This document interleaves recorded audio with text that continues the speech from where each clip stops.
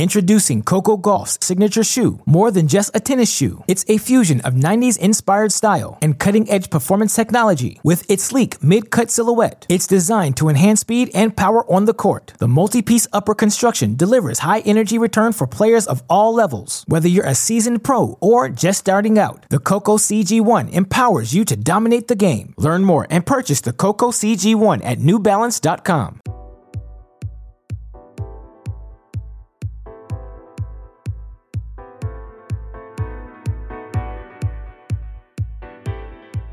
Welcome to Great Shot.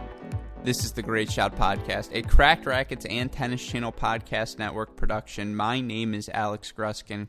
As you listeners might well be aware, we are so excited to announce the continuation of our newest series called CR Classics, our look at some of the best matches in tennis history. And as tennis fans, we all know there are so many great matches littered throughout a calendar season. There's so many significant individual performances that deserve to be discussed. And the reason we launched this series is to get the chance to do just that, to go back in time, talk about the most significant matches from tennis's past, talk about, the outcomes that we think have maybe defined a generation of tennis players, or certainly the ones that captured the attention, captured the imaginations of fans the most throughout tennis's history. And in doing this exercise, what's been really fun for me is to have a chance to experience matches I may have never seen before. I was born in 1995, and yes, I've been watching tennis my whole life, but really prior to 2005, 2006, I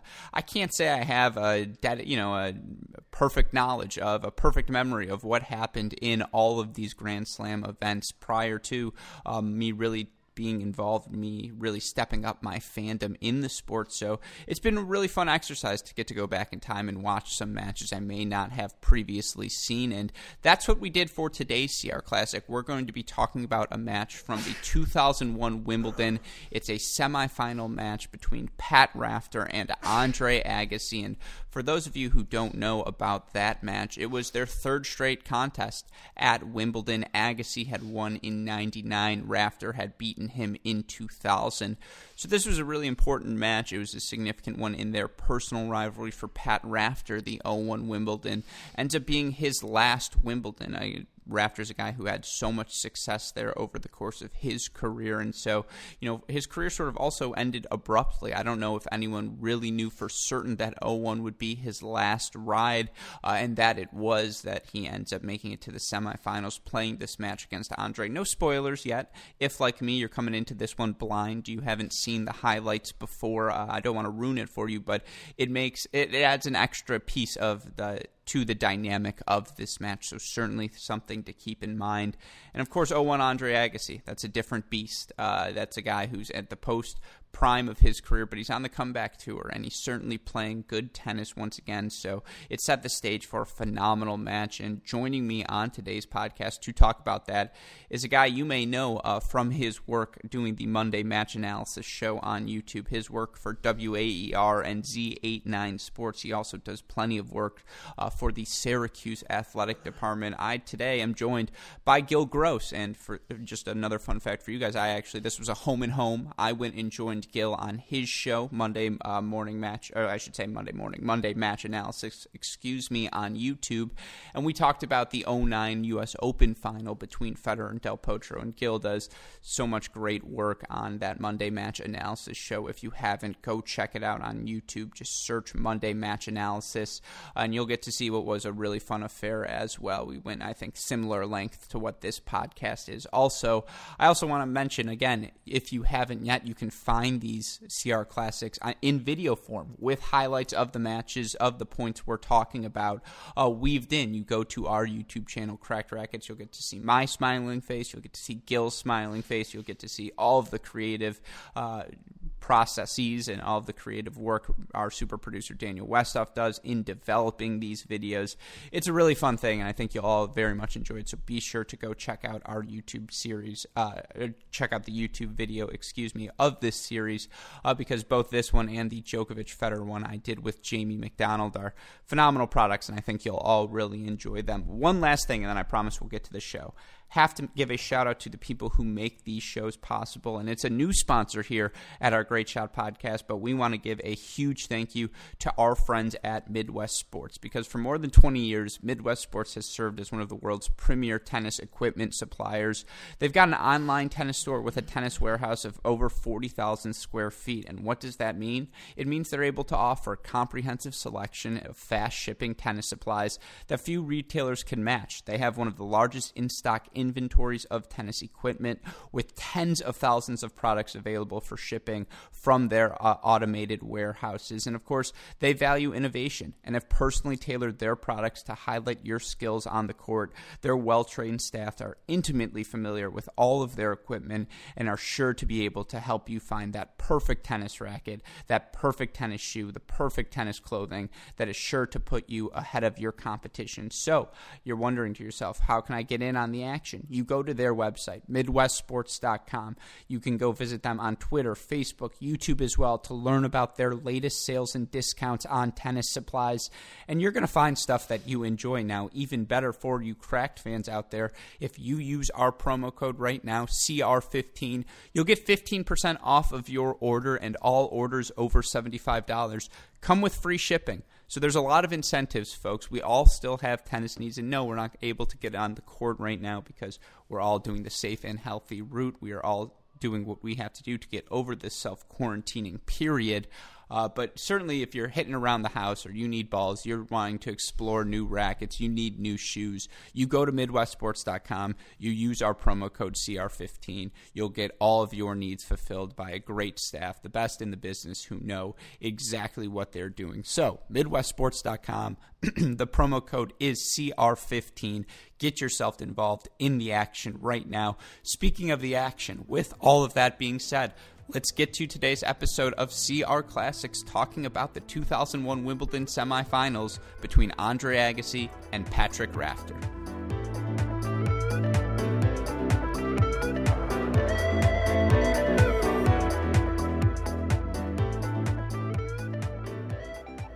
Introducing Coco Gauff's signature shoe, more than just a tennis shoe. It's a fusion of 90s inspired style and cutting-edge performance technology with its sleek mid-cut silhouette. It's designed to enhance speed and power on the court. The multi-piece upper construction delivers high energy return for players of all levels. Whether you're a seasoned pro or just starting out, the Coco CG1 empowers you to dominate the game. Learn more and purchase the Coco CG1 at NewBalance.com. Joining us on today's episode of CR Classics, you may recognize his series, The Monday Match Analysis, with his beautiful background on video on YouTube, his work for WAER Sports for the Syracuse Athletic Program. Gil Gross, welcome to the, or I should say, hey, great shot. Welcome to the show. It's great to have you.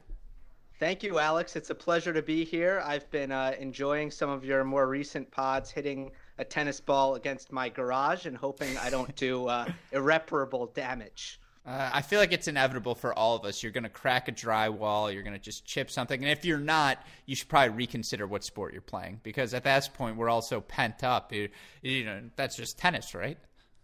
It would normally be unacceptable to hit the ball against the garage, but it's like, what am I going to do? No, so I'm no longer living at home. But if I had a dime for every time I was sitting against the garage and my dad came out, I was like, Alex, stop it. Like, it's just a banging noise or whatever. And nowadays, I was talking to him, and he's like, yeah, you know, your little brother was hitting against the garage and it was fine. I was like, are you kidding me? I was like, this is just a double standard du jour. But again, rather safe than sorry. So I got over it. And, you know, I have to ask from the top, obviously, before we get into any podcast, how are you doing? All is well with you? I know you're in New York. That's obviously a hot spot, but you're staying safe? Yeah, staying safe. So far, so good. You know, it wears on you a little bit, but I got to say, watching a tennis match that I admittedly didn't know the result of when I started it, it felt like a bit of a return to normalcy. It felt like I was on my couch watching live tennis, didn't know what was going to happen, and that made me feel better. So that is great news to hear, because we were the way this podcast got started, just so our listeners go, you and I were corresponding over Twitter in the DMs, as so many things happen nowadays. And I said, hey, do you want to come on for a CR Classic? You're like, sure. What match would it be? And I said, I don't know. Why don't you what are you thinking? What are you feeling? Because I wanted to change things up. I am so trapped, and you and I are a similar age, but we grew up in the 2010s. Those were our formative years, and so many of our tennis memories revolve around Serena chasing slams, the big three, big four doing their thing on the ATP tour. And so when you suggested the topic for today's match, the 2001 Wimbledon men's semifinal between Pat Rafter and Andre Agassi, it put an immediate smile on my face. I was just like, it was the first match in a long time. And I texted you this immediately, or DM'd, whatever the nomenclature is. And I was like, I don't know the result of this match off of my head. And that you immediately sent me a full link, or a link to the full match on YouTube.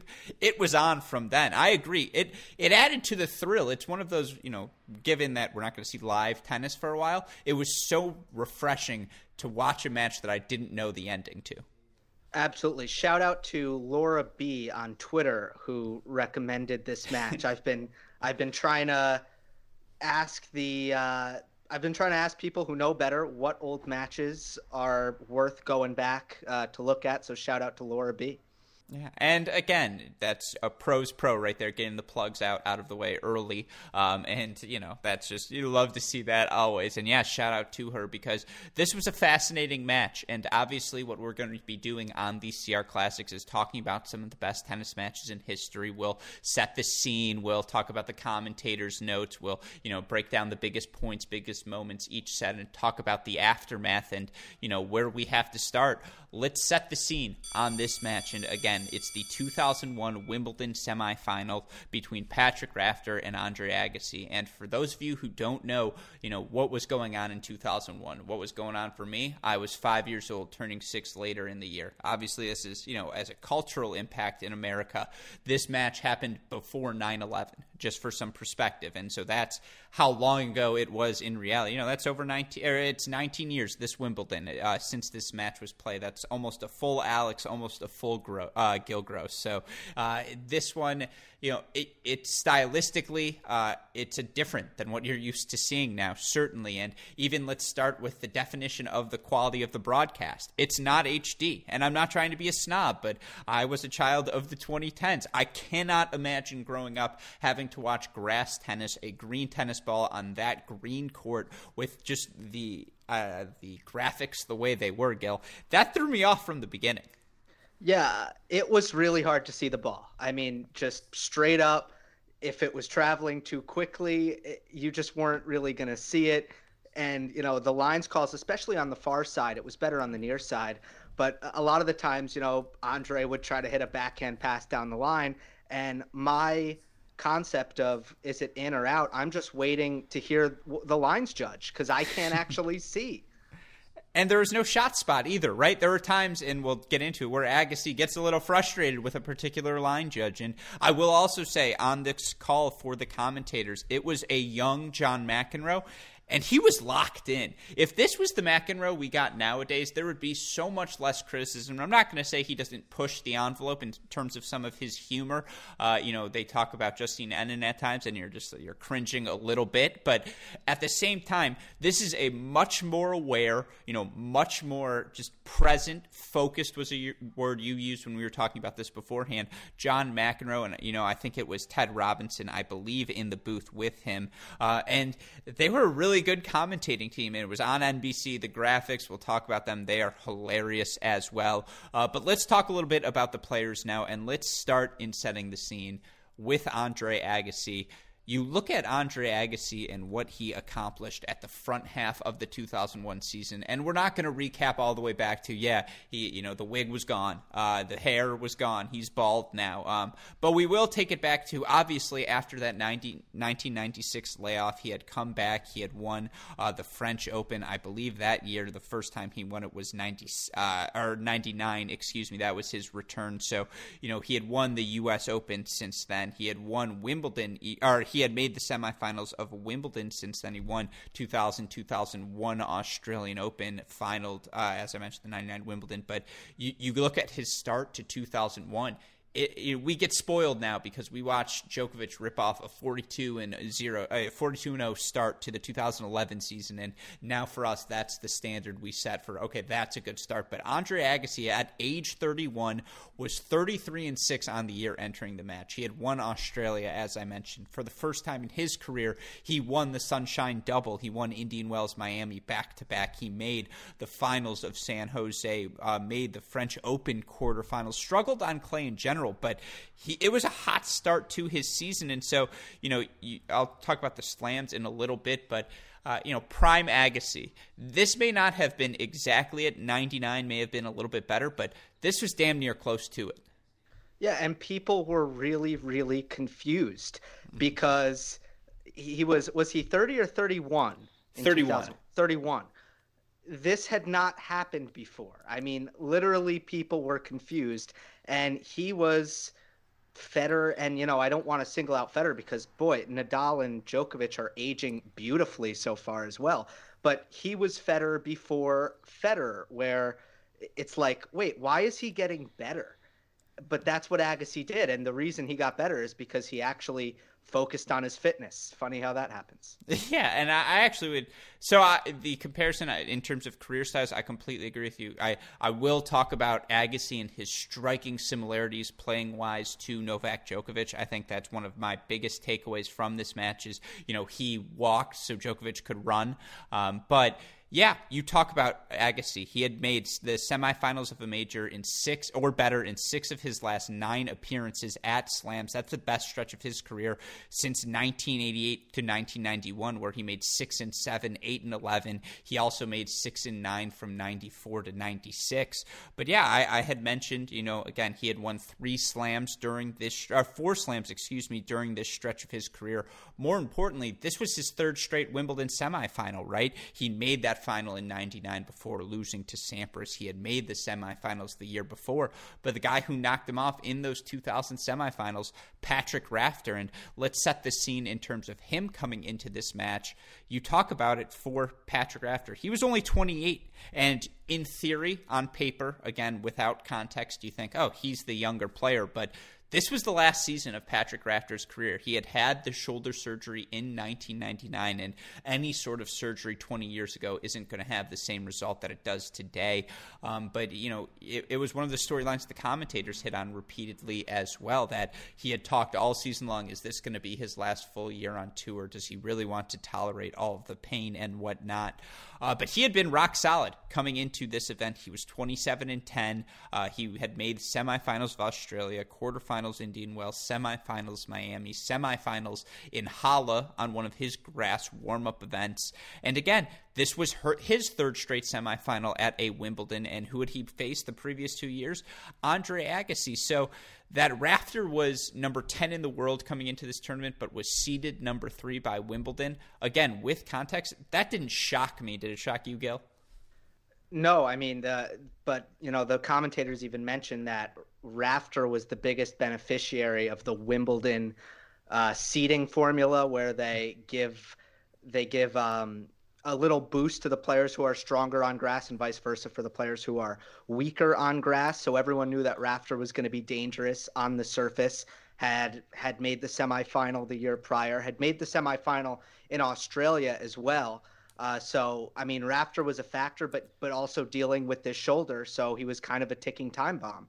Yeah, and for Patrick Rafter, he hadn't won a tournament in over a year. The last title was in the Netherlands on grass in June of 2000. He'd made 2 finals only in that stretch of time between then and Wimbledon. You also look at his 2001 results, and he blew match points in his first round of match of the French Open after being up on Wayne Arthurs. He also cramped out after having a 2-1 lead over Agassi in the Australian Open semifinals that year. He had lost 4 of his last 5-set matches, the one win coming against Agassi in the 2000 semifinal. And again, retirement was clearly on his mind. But as you mentioned, just watching him play, if you haven't seen Pat Rafter, big serve, he's going to serve in volley, big windy forehand that's better on the run than I think it is stable. He's going to backhand slice you to death. He's going to chip return and follow it into the net. His game, as you mentioned, was tailor-made for the grass surface. And, you look at this, as you mentioned, he's the 3 seed here, but for Agassi and Rafter, this was their, I believe, 3rd meeting on the year in terms of 2001. Agassi had won that 5-set match in Australia. He also knocked him out 6-0, 6-7, 6-2 in the Miami semifinals. As I mentioned, they played the year before as well as 1999. Agassi was 9-4 against Rafter heading into this match, so there were no secrets between them. Agassi was also 4-2 at the slams over Rafter, so both those guys know the adjustment it takes. Coming into the match, I think that's the takeaway. Agassi, not prohibitive, but certainly the favorite to start this one.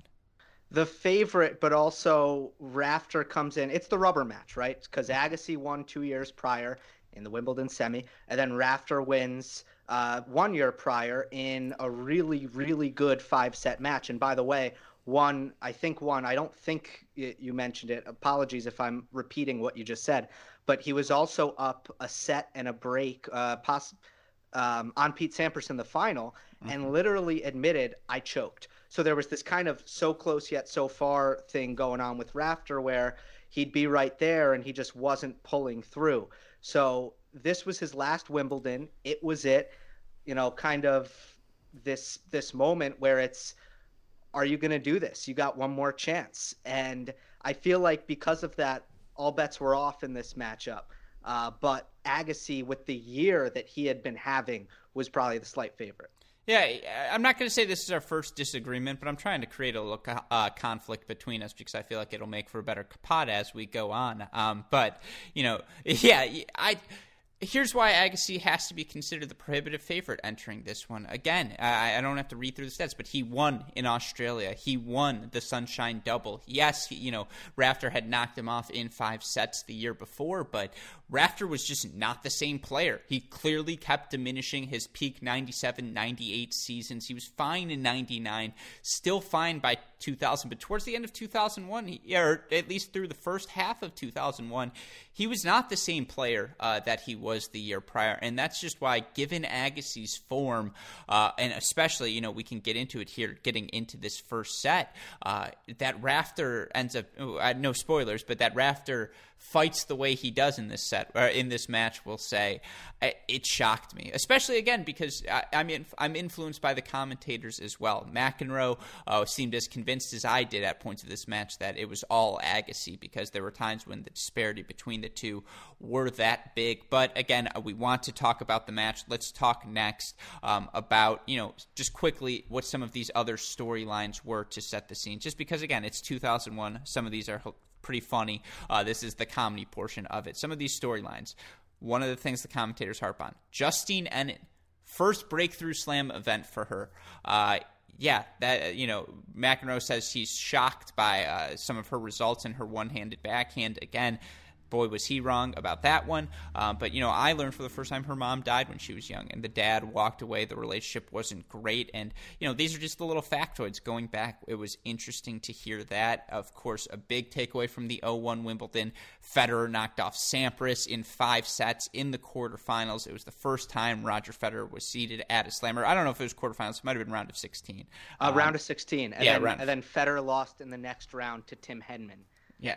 In the quarterfinals. If you actually look at 2001 Wimbledon, it's got to be up there for maybe one of the greatest slams of all time. If you just look at how much intrigue factor there was with Henman, the Brit, trying to be Fred Perry.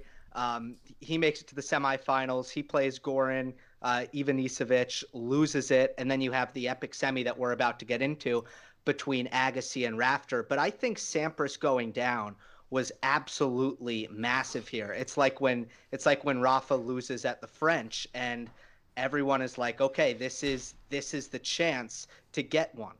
Yeah, and which is that happened at Wimbledon. I was going to say, which is why you see Goran and Andre and Tim all making these, and Pat Rafter obviously making these runs after he falls. And because it's like, this is my chance. He had been just so locked into this event. You're absolutely right. It's like how Federer got the one after Soderling knocked out Nadal. He just capitalized on the moment. But yeah, looking at this 2001 Wimbledon, you talked about it earlier. First time they expanded to 32 seeds. And with that expansion, 11 seeds were upset in the first round. Again, 11 seeds, the 12 seed, 14, 16, 17, 22, 25, 28, 29, 31, 32, and 34. Two seeds ended up withdrawing before the tournament. But let me just give you the equivalent. That would have meant at this year's Australian Open that Fognini, Schwartzman, Khachanov, Rublev, Guido Pella, Borna Coric, Joe-Wilfried Tsonga, Taylor Fritz, and then like Dusan Lajovic and Marin Cilic all lost their first round matches. And look, there were 4 upsets this year, but 11? Like, what? And I mean, Ivanisevic, we'll talk about it at the end. But yeah, number 125 player in the world. He gets to the semifinals. That's ridiculous. And so, coming into this event blind had its benefits. And I got to look up the context, and you're just like, people talk about the big 3 hegemony that they have right now. They just dominate all of these events. And looking back at something like this, like I now understand it can get stagnant. You're like, I have not seen a new winner in so long. And during this, 1998 to 2004 stretch, it was chaos. Right. I mean, Ivanisevic was a wild card, number 125 in the world, right? So he didn't get into the draw, but because he was, I want to say, a 2-time champion at the event, they, of course, gave him finalist, not champion. They gave him a wild card, which seemed fair enough. Could you imagine, though, that kind of thing happening today? It's just hard to picture a wild card making a run like that. It would be as if Tomas Berdych, after, the season's canceled, and he's like, oh, I've had 9 months on my body. I didn't even miss anything. I'm actually going to go use my protected ranking and see if I can get a wild card to Wimbledon. And he wins it. That would be the equivalent. And no, that would blow, sorry for swearing, it's going to happen. That would blow my mind. Like, that would just be nuts. And so, yeah, that's so funny. And so, yeah, it's crazy stuff there. 3-time finalist on the fact check here. Yeah, 3-time finalist yeah. So I guess then it's not quite Berdych. He's a guy who's made 3 finals, but I guess Ferrer maybe at the French, but again, that's 1 final. Right, one final. If they, it's nuts. That is. He's a massive server. I can't believe we're getting into Ivanisevic. Yeah. Well, welcome to CR Classics, my friend. Yeah, he's a massive server who had a shot shoulder. Mm-hmm. So, I mean, you could understand the ranking slide there, but he was able to get it going again. Yeah, and look, after all of that chaos, again, we end up with the 2 and 3 seed at the bottom of the draw. Andre Agassi playing Pat Rafter in the semifinals. They both know this is a chance for them seriously to take home a title. And look, again, just to quickly run through these things, some of the commentator pregame notes. McEnroe on the broadcast refers to the 2000 semifinal between the two of them as the best match he's ever seen. And last year, I just hope they can come up with something close to what they did last year, because I keep repeating this, but it's worth it. That to me, it was the best center court match I'd seen in the 25 years that I've come here. And let's hope the rubber match just lives up to something even close to that billing.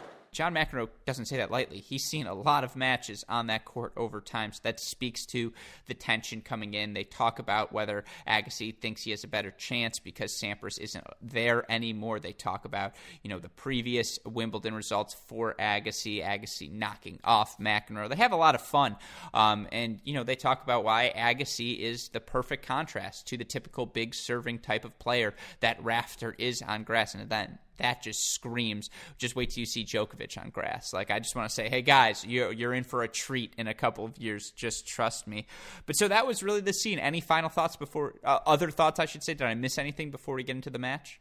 I just think people loved watching the contrast in styles between Agassi and Rafter. And Agassi was the future, and Rafter was the old school. I don't know if they knew that at the time, but now looking back, we know how the game went.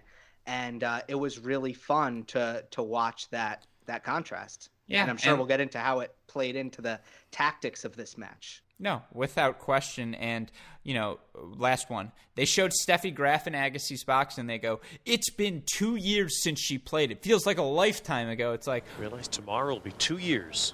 from her last match. It's hard to believe how time goes.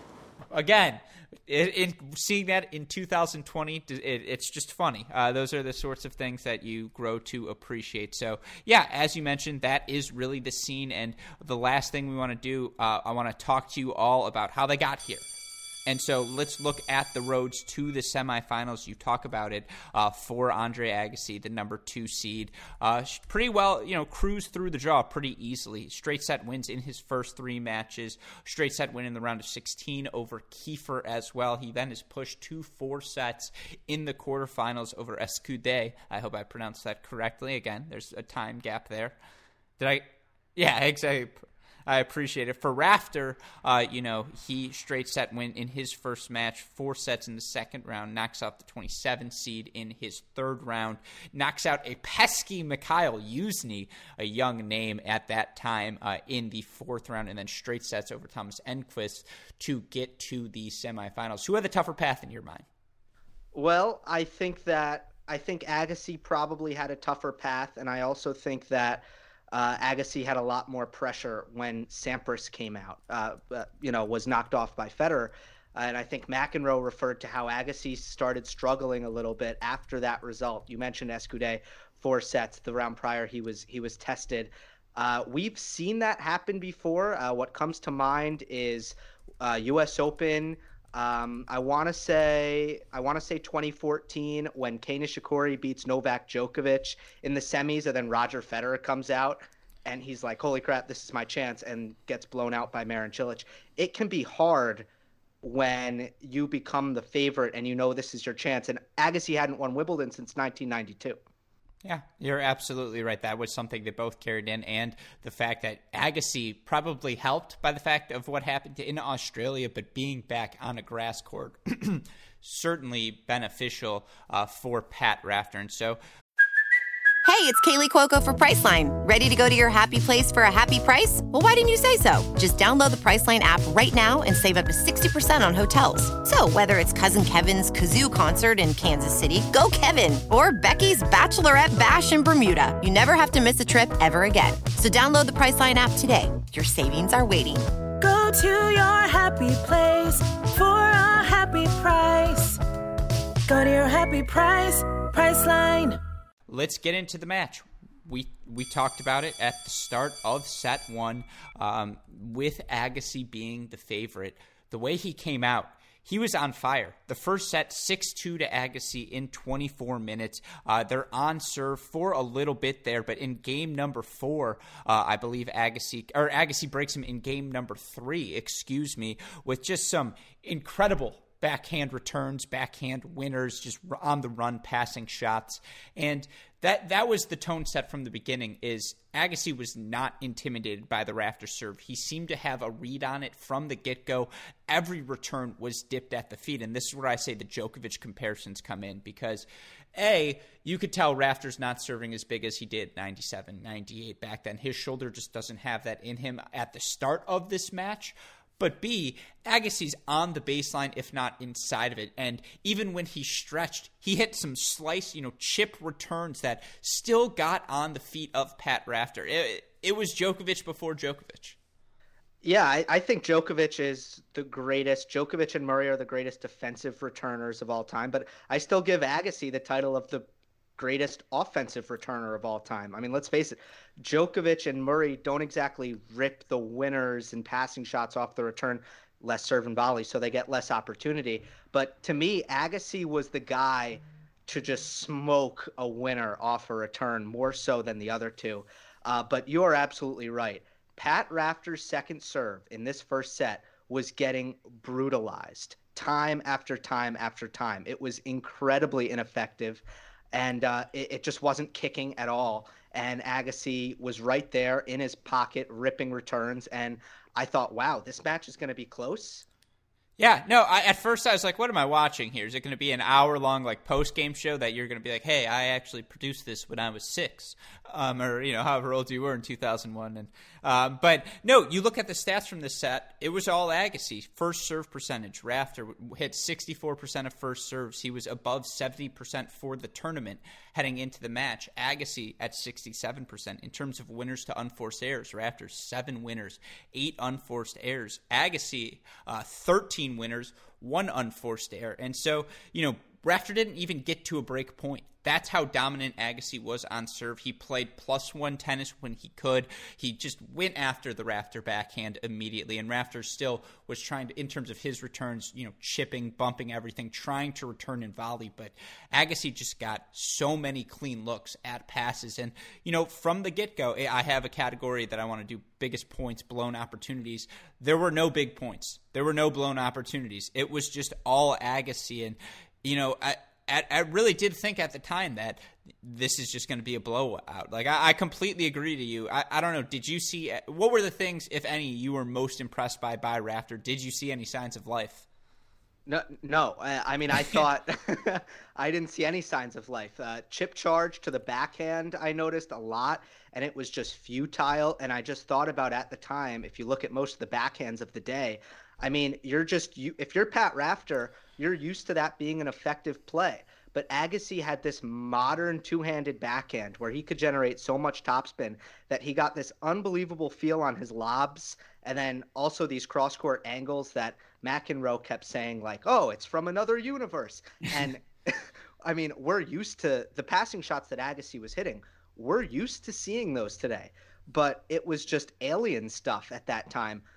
Ineffective second serves, was coming to the net and getting passed every time. Rafter had nothing in the first. Yeah, so in terms of my takeaways, I have the same list of things you just said, to try not to repeat myself too much, or repeat what you just said. The way he mixed things up with his passing shot, I think that became critical, especially in set 3, set 4, early parts of set number 5, where in that first set, he was determined to hit 2, 3, 4 lobs and just throw that look at Rafter. And when you have all of your passing shots working, when you are taking returns inside the baseline and against a serve and volleyer, the return is essentially a passing shot. The variety that Agassi showed is how you keep a serve and volleyer you keep them from gaining confidence. You keep them off balance. They can't learn any rhythm. They're not going to be able to predict things well. And yeah, Agassi just had Rafter moving around the court so well. He changed direction really well with the +1 shot. He was disciplined. He even snuck in a couple of serve and volleys just to keep Rafter honest, to say, hey, don't try and serve or return and volley every time, because I'm not going to allow that.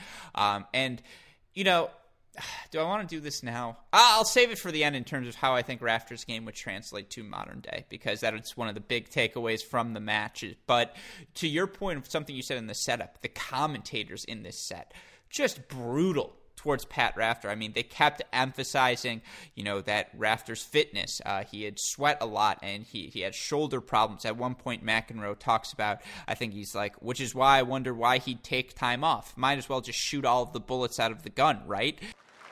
Remember, John, that last year the story of Patrick Rafter's Wimbledon was how much ammunition he would have in that right shoulder that had been surgically repaired at the end of '99. And Rafter himself said, I don't know how many bullets I have left. Well, this year, he says he's serving better, as that number of 71% would indicate. Well, he's also backed us. He's got some more speed. He lost some speed on his serve. Which is why I wonder why he'd take time off. You might as well just shoot all the bullets out of the gun, right? And then when your shoulder gives out on you, well, there's a time to maybe throw in the towel, not when you're still feeling good. And when he said, that, I was just thinking to myself, like, oh, no. Like, Patty, not the take. And then after, he's like, well, I didn't mean it like that. I didn't mean blow your shoulder. But he talks about these things. And you just, the way they're setting the scene, the way that the tennis is playing out in front of you, you're right. After set 1, my takeaway was Agassi's going to run away with this. Yeah, that was my takeaway as well. And the fitness thing was emphasized in something I was watching really closely. In Australia, I know Rafter cramped up against Agassi. So what did he do? he cut the man bun, and stay tuned to find out if that worked. Oh, I love that. That's perfect. Yeah, the only other funny thing I would say was the last comment, something you harped on, and Westhoff, you can play the clip here. They talk about Andre Agassi at 31. They're like, he's the only guy to win multiple majors over 30. Or the only other guy to do it was Rod Laver. And this, by today's tennis standards, is an old player. 31 moving like that. 13. Can you ever recall in your time in the game a player that got better as he got older, as Andre has? I don't know any player. I mean, he's really a first as far as I can think. I mean, Laver won a slam at 30, but he was better earlier when he won the first of 2. Of course, Connors played longer than just about anybody, but Connors won did win a slam at 30 and was about 30 here, but I don't think he was better than he was in his earlier days. And it's like, this is just not going to age well for you. Like, boy, are you in for a surprise. Wait till you learn this thing called modern medicine. And again, why I'm ripping on them, they don't know that. At that time, that was the trend of the game, so it makes a lot of sense. But in retrospect, it's hilarious. Yeah, it is. But again, you really can't blame them. And you had players emerging at younger ages and then just dissipating at younger ages as well. I mean, you look at Rafter's career, Borg's career, that was somewhat mental, but they did have a lot of examples of players who were like, oh, I'm 27, that's enough. Yeah, no, completely right. And so again, with that backdrop, Agassi takes the first set 6-2. Let's talk about the second set.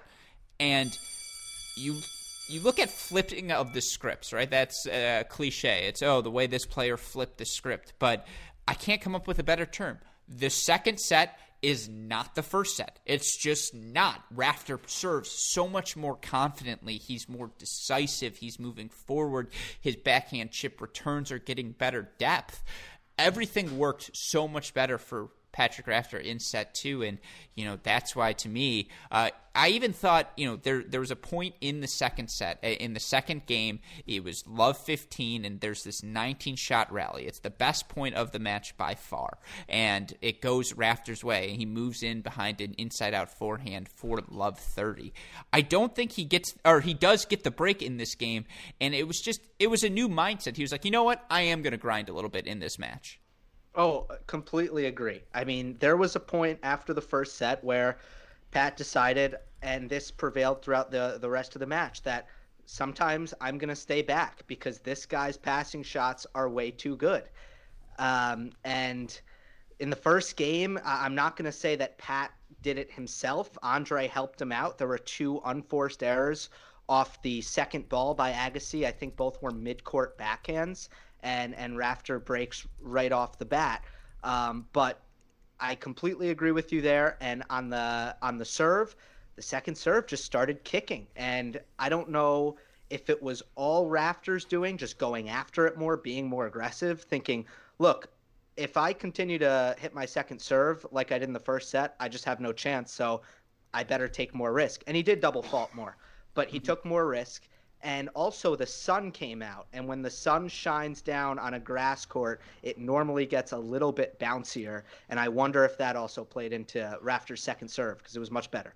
Yeah, look, Agassi had 2 break points in the next game, and Rafter used big serves and followed them to the net closely to get out of those situations. And, beyond that, he really didn't face many break points throughout the rest of the set. He was just, so rock solid. Agassi in this set only had those 2 break points in that immediate aftermath. And, as you mentioned, the serve got a little bit bigger for Rafter. In terms of percentage, it went down 2 points, but it was clear he was going for more. He was going for more with his second serve, taking more chances. And in this set, he hit 18 winners against 7 unforced errors, so significant improvement to the 7-8 ratio from set 1.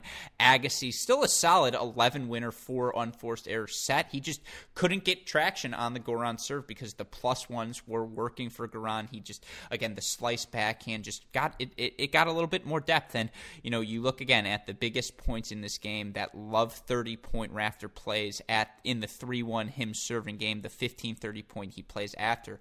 He just comes up with a couple of good sticks to save break points. points. And, there were a couple of times Agassi hit swinging volleys as his chances, as just trying to take risks. And they didn't work because Goran, I just keep on saying Goran now, but, Rafter stayed solid. He moved forward. He played confidently. He played he played to win. He didn't play not to lose. And that was the biggest change for me. I also would say that I think Andre was still the better player for the most part in this set, especially once the points got going. And I just felt like it was a case of loose game at love all in the second set by Andre, and then Rafter's serving, and you said it, a couple of really clutch points, was good enough where he never got broken. So he toughs out this second set, but I still thought Agassi was getting the better of play. Yeah, and it was in that third game, by the way, where it went the put-away volley for Rafter sailed, love 15. Agassi keeps a return low, gets a clean look at a pass, which Rafter sails long for love 30. 2 big serves for 30, all double faults for 30-40, and then, big serve for deuce. Ridiculous Agassi return for out, but didn't matter. 2 big serves, a serve and volley, and now he gets the game 4-3-1. He solidifies, or for 2-1, he solidifies the break, and it's just, he was more willing to extend points. And as you mentioned, there's, some ridiculous returns from Agassi, but Rafter stayed confident. He knew that Agassi was picking on his backhand side. And at a certain point, when you lose unpredictability, when it just becomes very obvious what you're trying to do, players can adjust. And it was a credit to Rafter's level of play in this set that he didn't face another break point after early on in the set. He kept hitting his spot, holds at 15 for 5-2, ace on for 40-15, forced error on the return for the set 6-3. It was just a clean set of grass tennis for Pat Rafter, but you mentioned it. Did it feel like the wrong player won the set? I think it did. I think, again, it was like this second set hangover. Agassi, you mentioned, he made 1 error in the first set. Mm-hmm. That first, when he got broken in the second set, it was the first loose game of the match, but it came at this super crucial time in a best-of-5 set match, which is the beginning of the second set. And Rafter just picked it up on the serve. And a lot of the big servers tend to feed off adrenaline. And when they get the break, you get extra MPH. And Rafter just got fired up and played really, really clutch, played some big points, but so many free points, which was key for him when he got in holes in his service games. Yeah, I also think I have to mention this now. The amount of bump returns. I thought the bump slice return, the bump slice for backhand and forehand returns for Rafter, they were more effective. And certainly on a grass court, it can be an effective play when you're able to keep that ball low and keep Agassi, in this case, keep your opponent uncomfortable. And certainly Rafter was able to do that. But man, you're telling me if he tries to do that now, like even if it's a Karen Khachanov, isn't just going to load up on a forehand and send that ball just to Never Land? Like, it's just, I can't.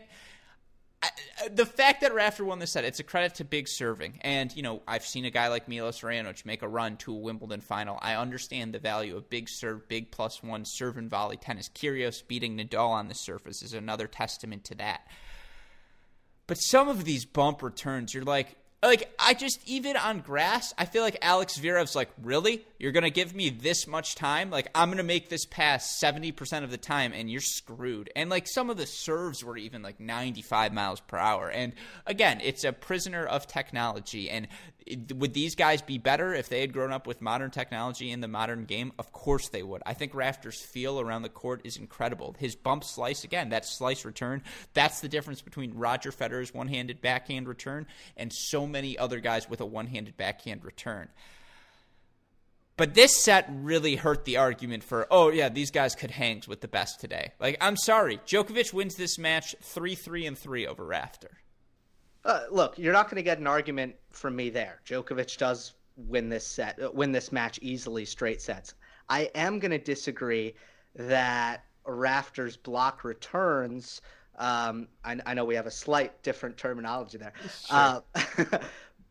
That Rafter's returns would put him at a disadvantage in the modern game. I think that Stan Wawrinka has the same exact approach when he's returning. And I think when you, especially on the first serve, second serve, Stan's dropping back and taking a big rip. But if if you get depth on a block return, or if you keep it low, which Federer's tremendous at on grass, I mean, I think that's good enough. I actually have written down, I thought you were going somewhere else with this, Rafter has really nice block returns, and he's showing a lot of patience from the baseline. Yeah, he was better in this set, but just all of those backhand slices, and I know it's on grass, but it's 2001 Rafter too. It's not prime Rafter. It's not 97, 98. But it's rough. We'll leave that there for now. It's rough. I will say two other funny things that happened in this set from the commentary booth. John McEnroe talks about how Jeff Gordon offered him the chance to ride with him on the tracks during an NBC NASCAR promo. Says it's the one place he could yell as loudly as possible. It's phenomenal. So I'm looking for, that's just like, welcome to, early 2000s NASCAR, baby. Let's do it. So that was a great one. The other one from McEnroe and Ted Robinson was, there was this sun blocking incident. Like, Andre Agassi was putting sunblock on his head. And for some reason, maybe it's because they had just seen, the years of Agassi with the wig or whatever it is, and they were just fascinated by it. And, I mean, I've never felt younger. I was like, guys, it's just sunblock. Let's relax here. Picked a bad trip to forget my bathing suit and sunblock, didn't I? Right. Normally, that's not an issue here. Yeah, that's hilarious. They were specifically fascinated by the fact that Agassi had the trainer called out to apply the sunscreen on his own face. And Alex, it is kind of strange, right? I assume he didn't want, and I get it. I don't think he wanted sunscreen on his hands. That can get slippery, even with an overgrip. That's not happening. Clearly, he didn't think the sun was going to be out. But it is kind of funny. Yeah, it's just incredible. Again, prime performance for John McEnroe. This is him at his best in the booth. But with that in mind, let's talk about sets 3 and 4. And the reason I want to talk about them together is because, A, if we don't, this podcast will go 6 hours, and I'm under strict instructions to keep it under 3. But B, you talk about these sets, and they're pretty fairly similar in terms of clones to what we saw in sets 1 and 2. Just in set number 3, Agassi gets the break on Rafter in the 3-2 game. He breaks 4-4-2, and he holds on to it. And you look at the numbers in that set. Again, Rafter, no break chances after having 2 break chances in set number 2. Agassi, 2 break chances. He converts one of them. He stays at 3 of 7 for the match. He was, in this set, 10 winners against 3 unforced errors for Rafter, 15-12. And then in set number 4, it was just the exact same reversal. Rafter gets his break once again pretty early in the set. He gets it in that 6th game after a critical hold where Agassi did have a couple of chances to extend the game to deuce, and he got to multiple deuces. But then, there was just a couple of 9-shot rallies, a couple of 9-8-shot rallies, these intermediate types of points where Rafter would wait for the right slice because Agassi just kept patiently attacking the backhand, waiting for it to break down. And then there's this 26-ball rally that there was multiple slices. They were down the line shots for Rafter on 30-all, and he goes down the line, he follows it in, and he wins the point. So there kept being these physical transformations, right, where Rafter would be locked in, and then Agassi would just wear him down, but then Rafter would lock back in. It did feel like the pace of this match, the tone of this match, so often was based on Pat Rafter's level of play. I would agree with that but here's the thing. I think on Agassi's side of the net, he was thrilled with how this match was being played, because ever since the first set, Rafter was a little bit scared off, from the "I dare you to pass me" tactic. That tactic wasn't happening. Rafter would rather stay back, and I think Andre was, okay, great, I'm going to move you around, and even if I lose some of these long rallies, there's no way your gas tank can take this. This was Andre's world. And in the third set, that's exactly how I would think Agassi would want to win a set against Patrick Rafter, and he did it. And in the fourth set, it's the same exact tactics. I'm thinking, Pat Rafter is screwed here. This is not the match he wants to be playing, especially on his return games. He's doing so much running, and after the McEnroe propaganda about how he's going to cramp, I thought that Rafter's gas tank would probably become a problem. But in that 6th game in the 4th set that you mentioned, 2-3 Agassi serving, Rafter wins a ton of these marathon rallies that you would think would be right in Andre's wheelhouse, the exact kind of rally that you would think Agassi would come out on top of. Yeah, I think you hit it spot on there, and it's the difference between how the breaks were gotten in sets 3 and in set 4. In set number 3, it was this 30-all-point third game of the match, and Rafter had a chance to get that break point there, and he had clearly been having fairly successful when he had gotten to break point. But Rafter hits an overhead. Agassi manages to track it down, and he's scrambling, and he ends up winning the point 4-40. 30. He holds there. In that 6th game, again, just a couple of laced returns at the feet from Agassi to draw the +1 errors. There's a double fault for Adout, a low return from Agassi, a Rafter serve and volley error, 4-2. At that point, McEnroe says, that was a weak game from Rafter. And you mentioned it. You were thinking it. McEnroe was thinking it. I was thinking it. It just felt like that match was over. But yeah, you then flip it to the 4th set, as you mentioned, and there were multiple times, multiple long rallies where, that 6-game 30-all-point, 26-ball rally, and it goes the way of Pat Rafter. That's not what the majority of this match, what you'd think it would look like. But I thought Rafter routinely, when he was able to extend the shot past 10, when he was patient, because Agassi wasn't going big down the line often. Agassi, as you mentioned, was thrilled with the pace of the match and the format of the match, the point construction. He got clean looks at sometimes 1-2 passes a point. And if you give him 2 shots at a pass, you're just not going to win the point. That's how good Andre Agassi is. And, Agassi was mixing up serve locations, slice T and slice wide versus Rafter, who was playing a lot to the Agassi backhand return, maybe too often just because, that's his slice out wide on the deuce, as McEnroe often said, is not his go-to thing. But Rafter just hung in there. He stayed alive. And this is where, to call him a choker throughout the first 2/3 of this match and the way he flipped the script in that 4th set, this guy's got huevos, right? Like, it was incredible mental fortitude.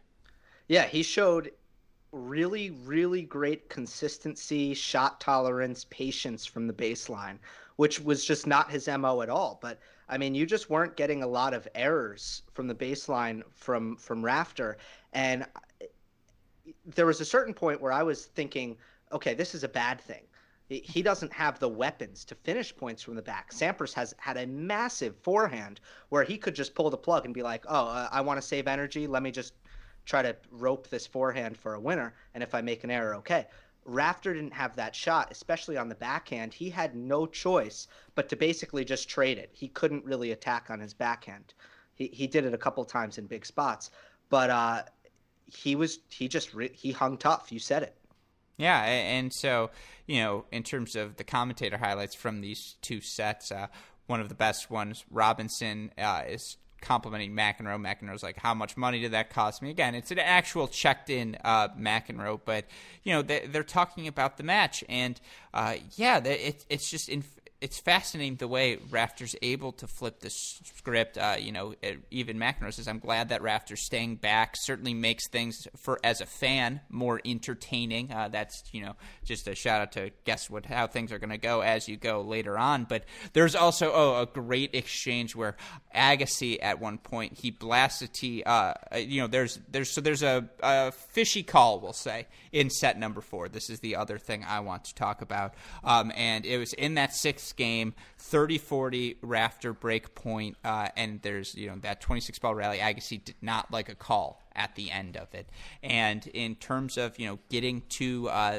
he sort of lets the line judge have it. He says at the changeover, NBC shows the graphic. No. The line judge gets moved to the center tee. He's like, no. Don't take him to a more difficult line. How many calls does he have to miss before you get him off? Want me to find you a better line judge from the crowd. Next point, Agassi blasts a serve tee that almost hits the lineman. Do you think that was deliberate? Can you imagine if Nick Kyrgios did that? Like, it would be a 3-week story. He'd probably have violated probation and been suspended. It was such a bad serve tee. I mean, Alex, what do you think? I mean, do you think it was on purpose? Because, man, it should at least be considered that it was, because it missed by 3 feet long down the tee. Yeah, I mean, he didn't even get warned. He does get an obscenity warning later on in set number 5, but like at a minimum, if Kyrgios does that, and maybe it's because he's lost the benefit of the doubt, although that he's lost the benefit of the doubt and Andre Agassi at that point in his career hadn't, that's a conversation for a different time. But it's just, yeah, that's the best though, because things got feisty. Things got chippy. And again, you could tell at the end of set number 4, Agassi was like, how am I still out here with this guy? What is going on? And he wins this set. Rafter takes the set 6-2. And so we get the 5th set we deserve. And let's talk about that 5th set now. Maybe, again, I thought it was over after the 3rd set. But after Agassi broke Rafter right away to start off set number 5, and then, he gets the break in game number 1, plays a couple of really smart points. It's Rafter got to 40-30 in that game, but, Agassi just kept dipping backhand returns low and drawing errors.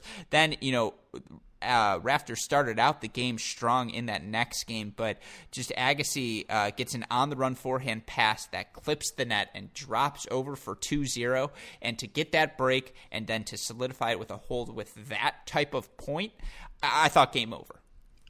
Look, the entire match, I was thinking that this was in Agassi's court because of how it was being played, and that's just kind of how. Look. Here's where my mind was at. There's a difference between if you watch the Olympics and you watch an 100-meter sprinter versus a cross-country runner. Their bodies are completely different. And serve volleyers were built like 100-meter sprinters because that's what they had to do, that quick, explosive movement over and over and over again. Rafter was built like that.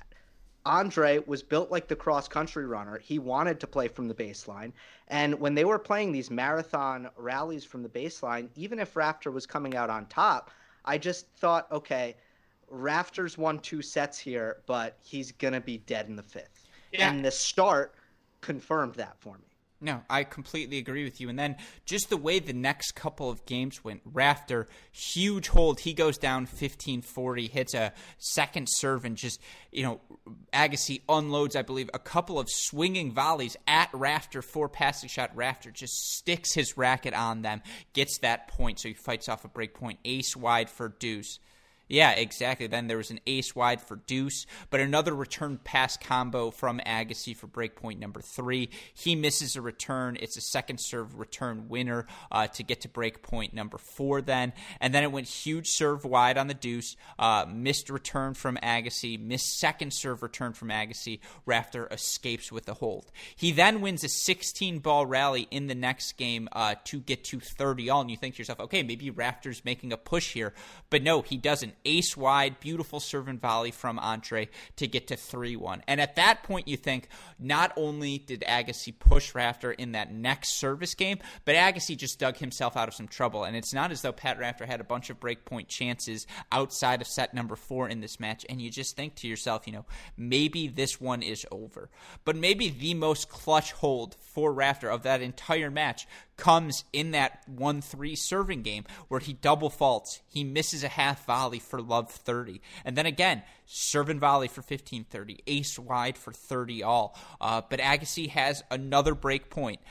Big second serve from Rafter, deuce. Another serve and volley from Rafter, overhead winner. But it doesn't matter because Agassi comes back with a beautiful pass. And then, ace wide, serve and volley that causes a missed lob from Agassi. He holds for 3-2. those were the little moments when you talk about the best points. They just started to add up. And statistic-wise, you look in total for this match, the percentages don't look great for Rafter. 61% of his first serves go in, that's fine. He won 76% of his first serve points. That's expected. 74 of 98. When he needed a first serve, he found it. He had success on those points. But it also makes a ton of sense that he was 29 of 62 for 46% on the second serve. It really came down to those thinnest margins. And just for Rafter, he found first serves when he needed them. He served himself out of difficulty, so many times. Agassi had 6 break points in the 5th set. But ultimately, let's talk now about that 4-5 game, because I was shocked. John McEnroe was clearly shocked when Rafter came back to get the break for 5-all. Yeah. So, of course, Agassi had chances really in every single Rafter service game. It literally could have been a 6-love set if Agassi had converted on his break points. And credit to Rafter for the big serving, but also dug out a nice half volley on a big point when Agassi missed the lob as well. So it's 5-4. Andre has been cool as a cucumber the entire match. And Rafter plays, without a doubt, the best return game of the entire match. Yeah, I completely agree with you. That 30-15 point, it's a 14-shot rally. And once again, he waits for the right backhand. He takes it down the line, approaches behind it. He draws an error. 30-all point, second serve backhand slice return that he moves forward behind, draws a passing shot error. 30-40 point, 12-ball rally, ends with a Rafter cross-court volley at the net that he cut off as he was moving forward. He gets the break for 5-all. Those were the patterns we saw from him in sets 2 and set 4, but even when he was losing, those were the things he was trying to do. And to his credit, he weathered the Agassi storm. And, after Agassi gets broken for 5-all, what was so incredible is he actually had a breakpoint chance at 6-all too, that he didn't immediately fall apart. But you could just see on his face, after 5-all, is how am I still out here? I have hit so many great backhand passing shots, and he really did. But somehow Rafter just survived. So in that game when Agassi was serving it out, Rafter went to the chip charge 3 times, and he had kind of gone away from that play. So with Agassi serving for the match, for Pat to be like, okay, this might be different, so let me put the onus on Agassi again. Agassi passed him once, didn't on 2 other occasions, but the down the line backhand at 30-all, had he hit that shot all match, I mean, Pat Rafter hits over a backhand and rips it down the line for a winner. I literally don't think we saw that the entire match. No, I agree. Certainly we saw some slice backhand cross courts that got Agassi uncomfortable, but we really rarely saw Rafter hit over that one-hander. And again, this is something we both mentioned in the earlier sets, but I just want to repeat it one more time because I do think this is a key point. They don't have IBM Rally Tracker at the time. We're not getting what are the 8 to 12 shot rallies. But I swear to God, if you did the numbers, Pat Rafter won more 8 to 12 shot rallies than I'm blanking on the name. Agassi did. I'm thinking McEnroe. Than Agassi did in this match. And again, in that game that he breaks back, there's a 14 shot rally that goes his way. There's a 12-ball rally that goes his way. He showed the patience in the biggest moments versus Andre, who I think just got a little bit tentative. It is way harder to hit a passing shot at 5-all in the 5th than it is at 3-1 in the 1st, or than it is at 4-2 in the 3rd. It's crunch time, and so it's a credit for Rafter for putting the onus on him repeatedly. And then, as you mentioned, that 14th game. Which is the game, that 6-7 game Agassi is serving. And again, it's not as though Rafter had a ton of break chances. He didn't have a single break chance until that 5-4 serving game from Agassi in the 5th set. And you just look at the patterns from Rafter, as you mentioned. There was a blown backhand approach, but there was then a 12-ball patient rally that led to an Agassi backhand unforced error for love 30. A backhand return and volley, or I should say, a slice backhand return and volley drew the error for love 40 to, big shots from Agassi to get to 30-40. But you're right, the forehand slice return, Agassi's like, you know what, I've seen enough of the chip and charging, I'm going to come in. He hits a backhand to the Rafter backhand, and I mean, Rafter hits a one-handed backhand cross-court pass. That was absolutely the first one he had hit the entire match. That's good. Rafter has won the match for the second straight year in 5 sets. And he will play at least once more on center court. It was ugly.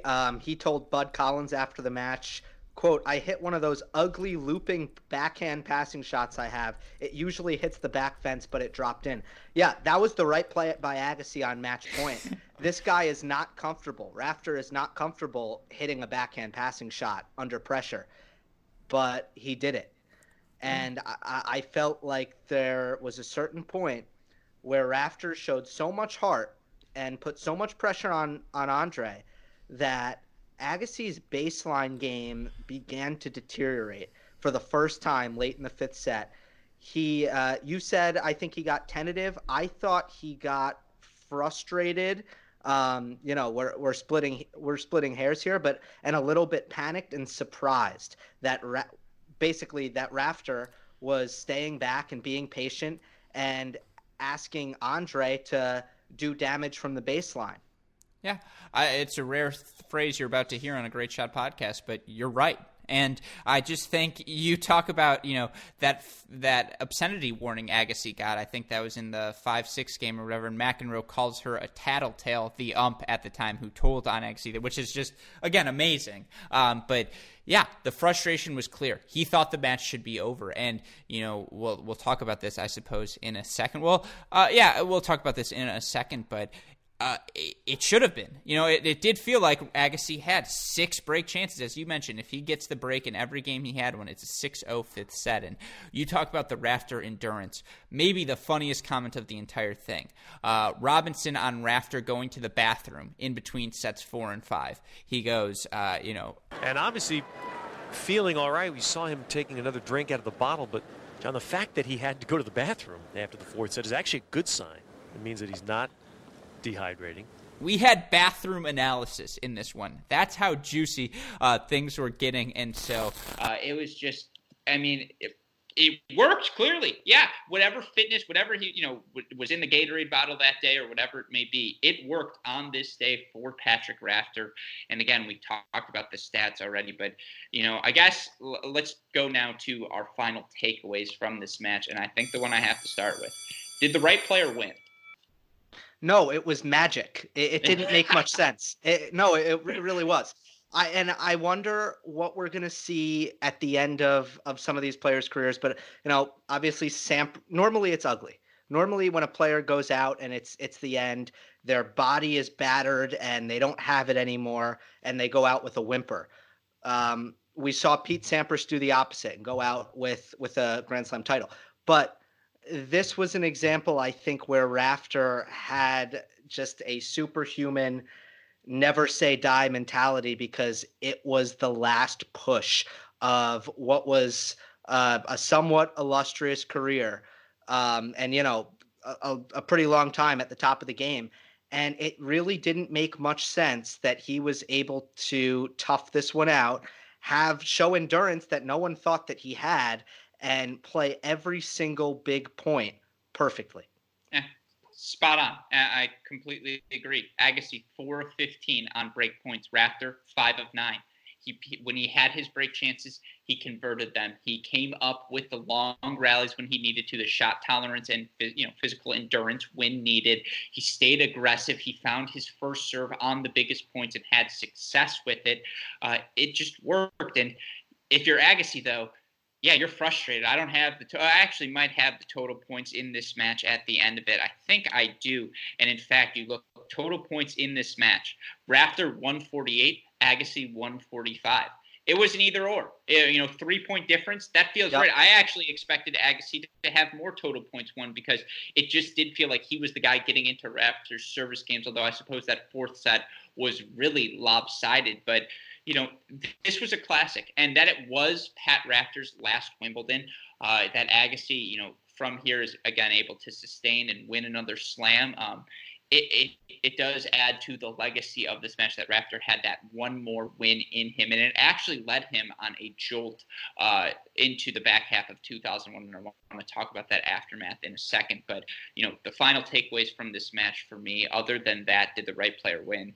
I mentioned this already, but the striking similarities between Agassi and Djokovic are just incredible from this one. The returns inside the baseline, just how compact everything is, the ability to change directions, just the on-the-run prowess. That being said, there was no sliding in this one under any circumstances. Only a couple of times players got misfooted because it was like, I'm not going for that. I can't turn around. So again, another testament to Djokovic's ankle flexibility, I suppose. I could see Roger Federer playing there. I could not see, and this gets to the bigger question. I guess you talk about the quality of tennis in this match and how would these guys fare now? I see the world where today Agassi is Djokovic. And I thought Djokovic was one of one, but it turns out there are clones to Djokovic in tennis's past. You've seen guys shot make like Roger Federer.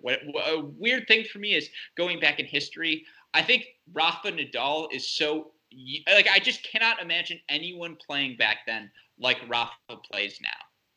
You couldn't with the way the rackets were. It's a lot easier to imagine Federer and Djokovic just because the heavy topspin that Nadal has is second to none even in today's game.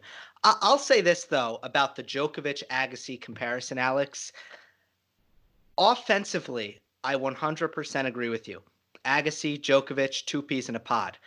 Defensively, Djokovic is in a different stratosphere than Agassi, which is kind of scary. But when you think about it, Andre doesn't want to defend. And was he good on the run? Yes, he was good on the run.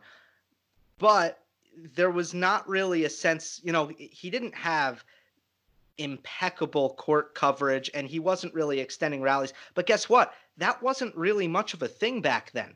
There was no high topspin cross-court defense because people were going to the net. It was counterattack, make a passing shot. So the times were, the times had changed, but I will say that the Agassi-Djokovic similarities end with the kind of defense that Djokovic is able to play. But you nailed it, right? It's the fact that you didn't need to do that back in the 2000s and the 90s during tennis, and there was no need to play 7 feet behind the baseline because everyone's moving forward. Now, this is what I'm saying. If Agassi was a child in the 2000s, and that's when he grew up and went to Bollettieri and all these things, his game would just look like Djokovic. He would be 7-8 feet behind the baseline, just tracking everything down and then stepping up on the baseline, changing directions to play offense. I see the early model of it. Again, I said this. Right, I agree. Yeah, Agassi walked so that Djokovic could run, and it's just incredible to see. In terms of the other things, the shorts are awfully short and the shirts are awfully baggy. Like it's just the contrast. It's like, really, we want to see more of your thighs, but don't show me if you're ripped or not. I want to know if, there's still a chance for you to be drinking Coors Light on the side. The NBC graphics are just phenomenal. It's like, again, some of it looks like a video game. I would argue, you could argue video games might be better now. And again, this is just in retrospect what these things are looking like. But something you pointed out, no scoreboard during the match. Mind-blowing.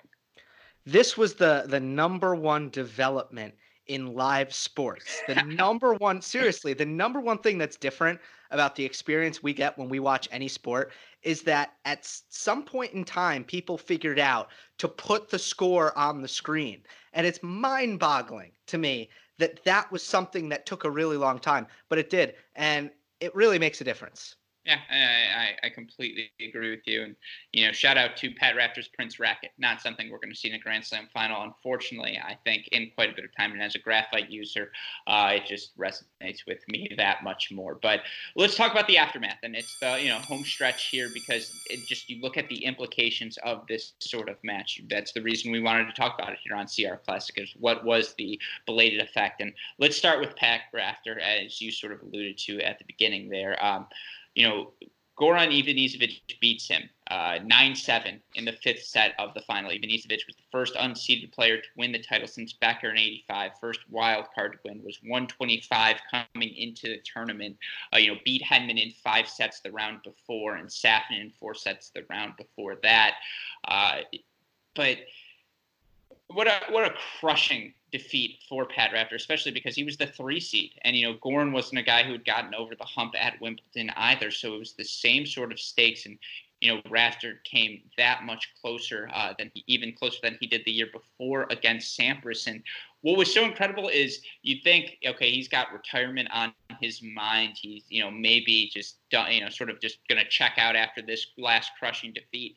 He doesn't. He goes 20-7 the rest of the year. He wins both Canada and Cincy, or he makes the finals, for the second time in his career in both Canada and Cincy in the same season. He wins in Indy. Those were the immediate next 3 tournaments after Wimbledon. His losses, were to guys like Andre Pavel and Gustavo Kuerten. And so he also beat Safin and Kuerten during that time. He got 5 more top 10 wins after 4 top 10 wins in the front half of the season. It was like that last little resurgence. It was just like, oh, you know what? I think I still got a good 3 months in me. It's clear that this win, even though the loss against Goran, and, that could have been its own CR Classic, was equally crushing, although we're not going to talk about serving and volleying for 2 hours. What are we going to say? Like, yeah, he made his volley. No, he missed his return. But, it's the contrast that made this match so enjoyable. But this did do something for Rafter. It at least helped him put a better bow on the tail end of his career. Yeah, I would agree. And part of his legacy is unfortunately that he never won Wimbledon and he never won Davis Cup. And he said after he retired that he regrets that fact. But he did have an unbelievable career. He was incredible on hard courts. There was a season where he won Cincinnati Rogers Cup and the U.S. Open. He was the first player ever to do that. So he was great on hard courts, won 2 U.S. Opens. And it just didn't happen for him at Wimbledon, unfortunately. I mean, and by the way, if you go back and you look at the highlights, and Wimbledon posted extended highlights of the Ivanisevic Rafter match, that is the most raucous crowd I have ever seen on center court. Australia showed up. Croatia showed up. It was like a Davis Cup match, and this was Wimbledon. It was kind of disconcerting to see. So it was an unbelievable finish as well. And by the way, Ivanisevic, his path, yes, he was 125. Yes, he was a wild card. He beat Carlos Moya, Andy Roddick, and Marat Safin on his way to the semifinals, where he beat Hedman and Rafter. He earned it. There's no denying that. And, for Rafter, you mentioned it, that 98 season was probably his best. 6 titles and 6 finals. Canada, Cincy, U.S. Open champ, was just the best player down the stretch of the hard court season. But, outside of that season, outside of 97, this little stretch through Wimbledon through the end of 2001, that might be a top 5 stretch of his career. So he certainly ended on a bright note. And, for him, it's funny because you talked about the post-match interview a little bit. Something else that he mentioned, that was mentioned on the broadcast, was how Rafter said he wanted to go out in the Davis Cup final. And what's so fascinating is he does get to that Davis Cup final. His home team, Australia, knocks off Ecuador, Brazil, Sweden. By the way, that team is him and Leighton Hewitt. Talk about a squad. And then, they play France, and they split the first 2 singles rubbers. He actually beats Sebastian Grosjean on a grass surface. But he and Hewitt lose the doubles point. Hewitt wins the 4th rubber to send it to a 5th. And they actually pull Rafter for Wayne Arthurs. And I'm sure that moment, because Arthurs goes on to lose the match in 4 sets, that's when he's probably like, if I'm too banged up to play a 5th rubber in a final, which is clearly something he had thought about his whole life, that was probably the tipping point, right? That's where he was like, you know what, I need to deal with this shoulder, and if it's not good, and he talked about, losing the motivation to play full time was part of the reasons he stepped away. But that he was pulled from that 5th rubber in the Davis Cup final, that's another one of those things, right, that is in the aftermath of this, is you wonder if he was healthy enough to play that. If he wins it, does he try to squeeze out another year, maybe another year and a half on tour? Because he was under 30. It's insane, and that's an awesome story. but I think we take for granted getting injured is awful. It is terrible. Yeah. And for Nadal to do what he has done in his career with his foot and his knee, and then he had a wrist, like for him to just be routinely getting injured and being like, oh yeah, I'll just rehab for 4 months and come back and win more slams. It is unbelievable, not the norm. And, Rafter was kind of a laid back guy off the court, and, respect for not coming back less than 100% if it wasn't going to be in the cards. Yeah, and so he steps away, and that is certainly one of the legacies. He goes semifinal, final, his last 3 years at Wimbledon. You talk about, again, his larger Grand Slam results. He made the fourth round. They were better every year from 96 to 2001. And last tangent on him, then we can go to Agassi. But let me just set the scene. Again, him being healthy, not something that was frequent in his career, but he had made the fourth round or better in every Wimbledon from 1996 to 2001. Obviously, he ended the last three semifinal, final. Here are the quarterfinalists at the 2002 Wimbledon. Leighton Hewitt and Tim Henman, top 4 seeds. Then the 18 seed, 22 seed, 27 seed, 28 seed, and 2 unseeded players in Sa and Krejcik. 14 of the top 16 seeds lost in the third round or the earlier of 2002 Wimbledon. Tell me Pat Rafter doesn't win that Wimbledon title, if healthy. I mean, sure, you could say that about any of them. Sounds fine to me, but you know what's just insane about this time? The fact that Leighton Hewitt and Pat Rafter were playing at the same time is unbelievable. I mean, talk about it's like they're playing different sports. I mean, Leighton Hewitt was Agassi was a baseliner, don't get me wrong, and Bjorn Borg was a baseliner. But Leighton Hewitt was a grinder, and that's a completely different thing. So that would have been a fun match to see. I agree with you. And again, that is a dynamite team in terms of Davis Cup. The age difference between Leighton Hewitt and Pat Rafter is 8 years. That's significantly bigger than the age gap between me and Leighton Hewitt. So I guess it actually makes a little bit more sense, once you put that up. But yeah, it's another testament to the fact that Rafter retired so young. He was 28 years old, and that this was one of his final ones. It sucks that we were robbed of 3-4 years, because he's a guy who, if he comes 20 years later, surgery being what it is, he can probably get healthy, and at least play pain-free, hopefully, for a few additional years.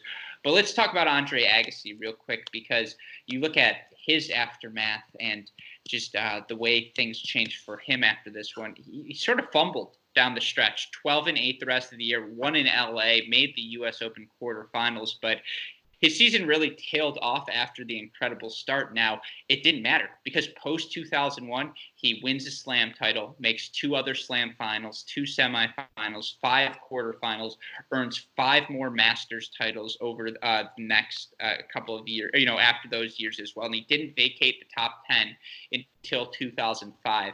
And you look at what he accomplished in this season. Australian Open champ, quarterfinals at all 4 majors, won the Sunshine Double, 4 titles in 18 tournaments, 45 and 15 overall. Is 2001 the best season in Andre Agassi's career? It's certainly one of the contenders, but curious your thoughts, because I have 4 nominees. Tough for me to say. I gotta be on. I want to know what you think on this one. Okay, I appreciate that. Well, look, I set up the questions so that I can talk a little bit more. Everyone knows that.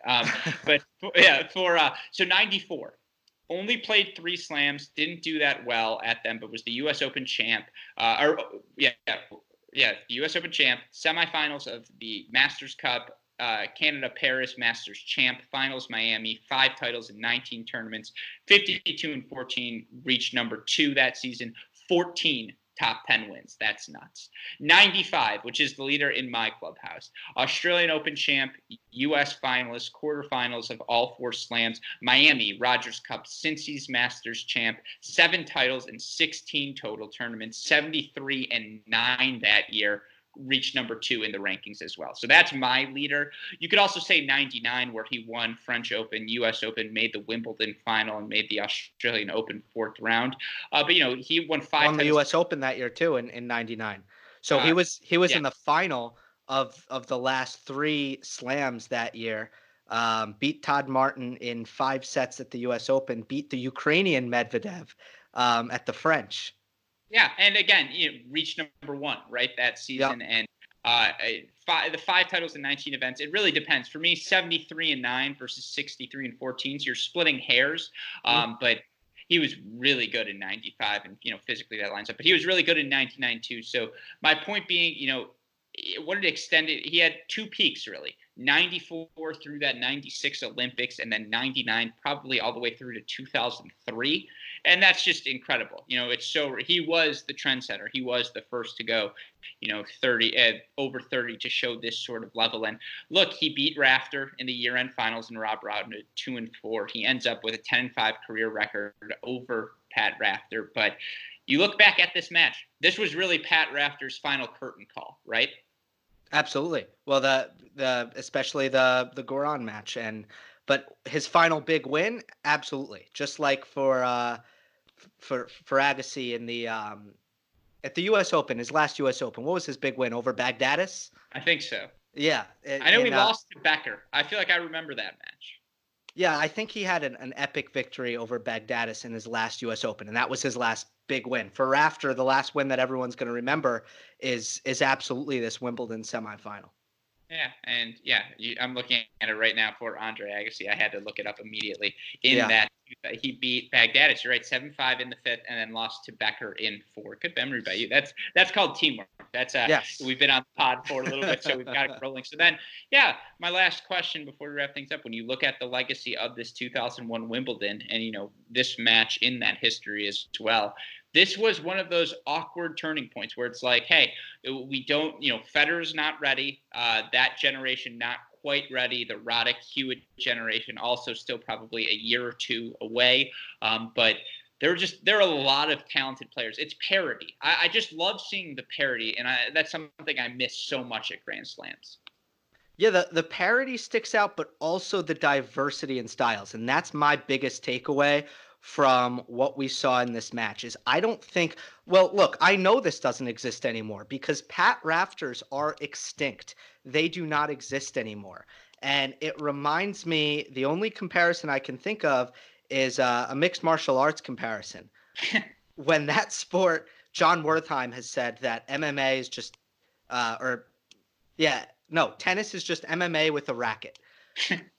In the early stages of MMA, you had stand-up fighters and ground fighters, and there wasn't much in between, and it was clashing of the styles. Which style is better?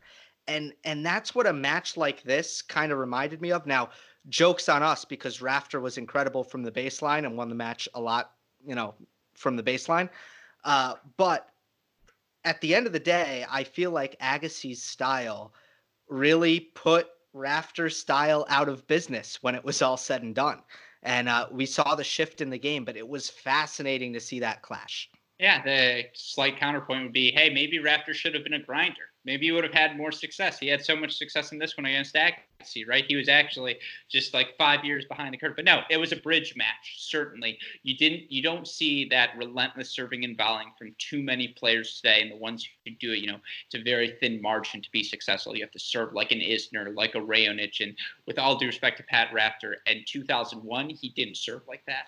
Well, when you serve 140, there's no time to get to the net. It's actually not a good way to serve volley. So I actually loved watching Rafter mix up his spots here, mix in the body serve more than I've really seen a modern player do it, and give himself time to come to the net. It was great to watch. Yeah, absolutely. Well, then with that in mind, Gil, again, thank you so much for not only recommending this match, but taking the time to chat with me. I have to give you a chance for our listeners who don't know where to find you or stuff. They're intrigued by your Monday match analysis poster in the back, which, again, has looked so crisp throughout the duration of this. Where can they find more of your stuff? Easiest way is to search Gil Gross. That's Gil with 2 L's on YouTube. My channel will pop right up. You could also search Monday Match Analysis. That'll work as well. I'm also, there is a podcast version. Some of what I do is visual, but podcast version on Spotify, Apple, and you can follow me on Twitter at Gil Gross with an _. Yeah, well, Gil, don't be a stranger. Stay safe. Stay healthy. Stay safe. Of course, this was a blast. Hey, I had a blast as well. I was going to use that exact word. Great mindset. Again, we're in sync right now. We can go play the McEnroe a set of doubles if it was safe, social distance doubles, but and see how it goes. But yeah, again, Gil, thank you so much. Take care, and hopefully we'll chat with you again soon. My pleasure. Talk to you again soon. Thanks.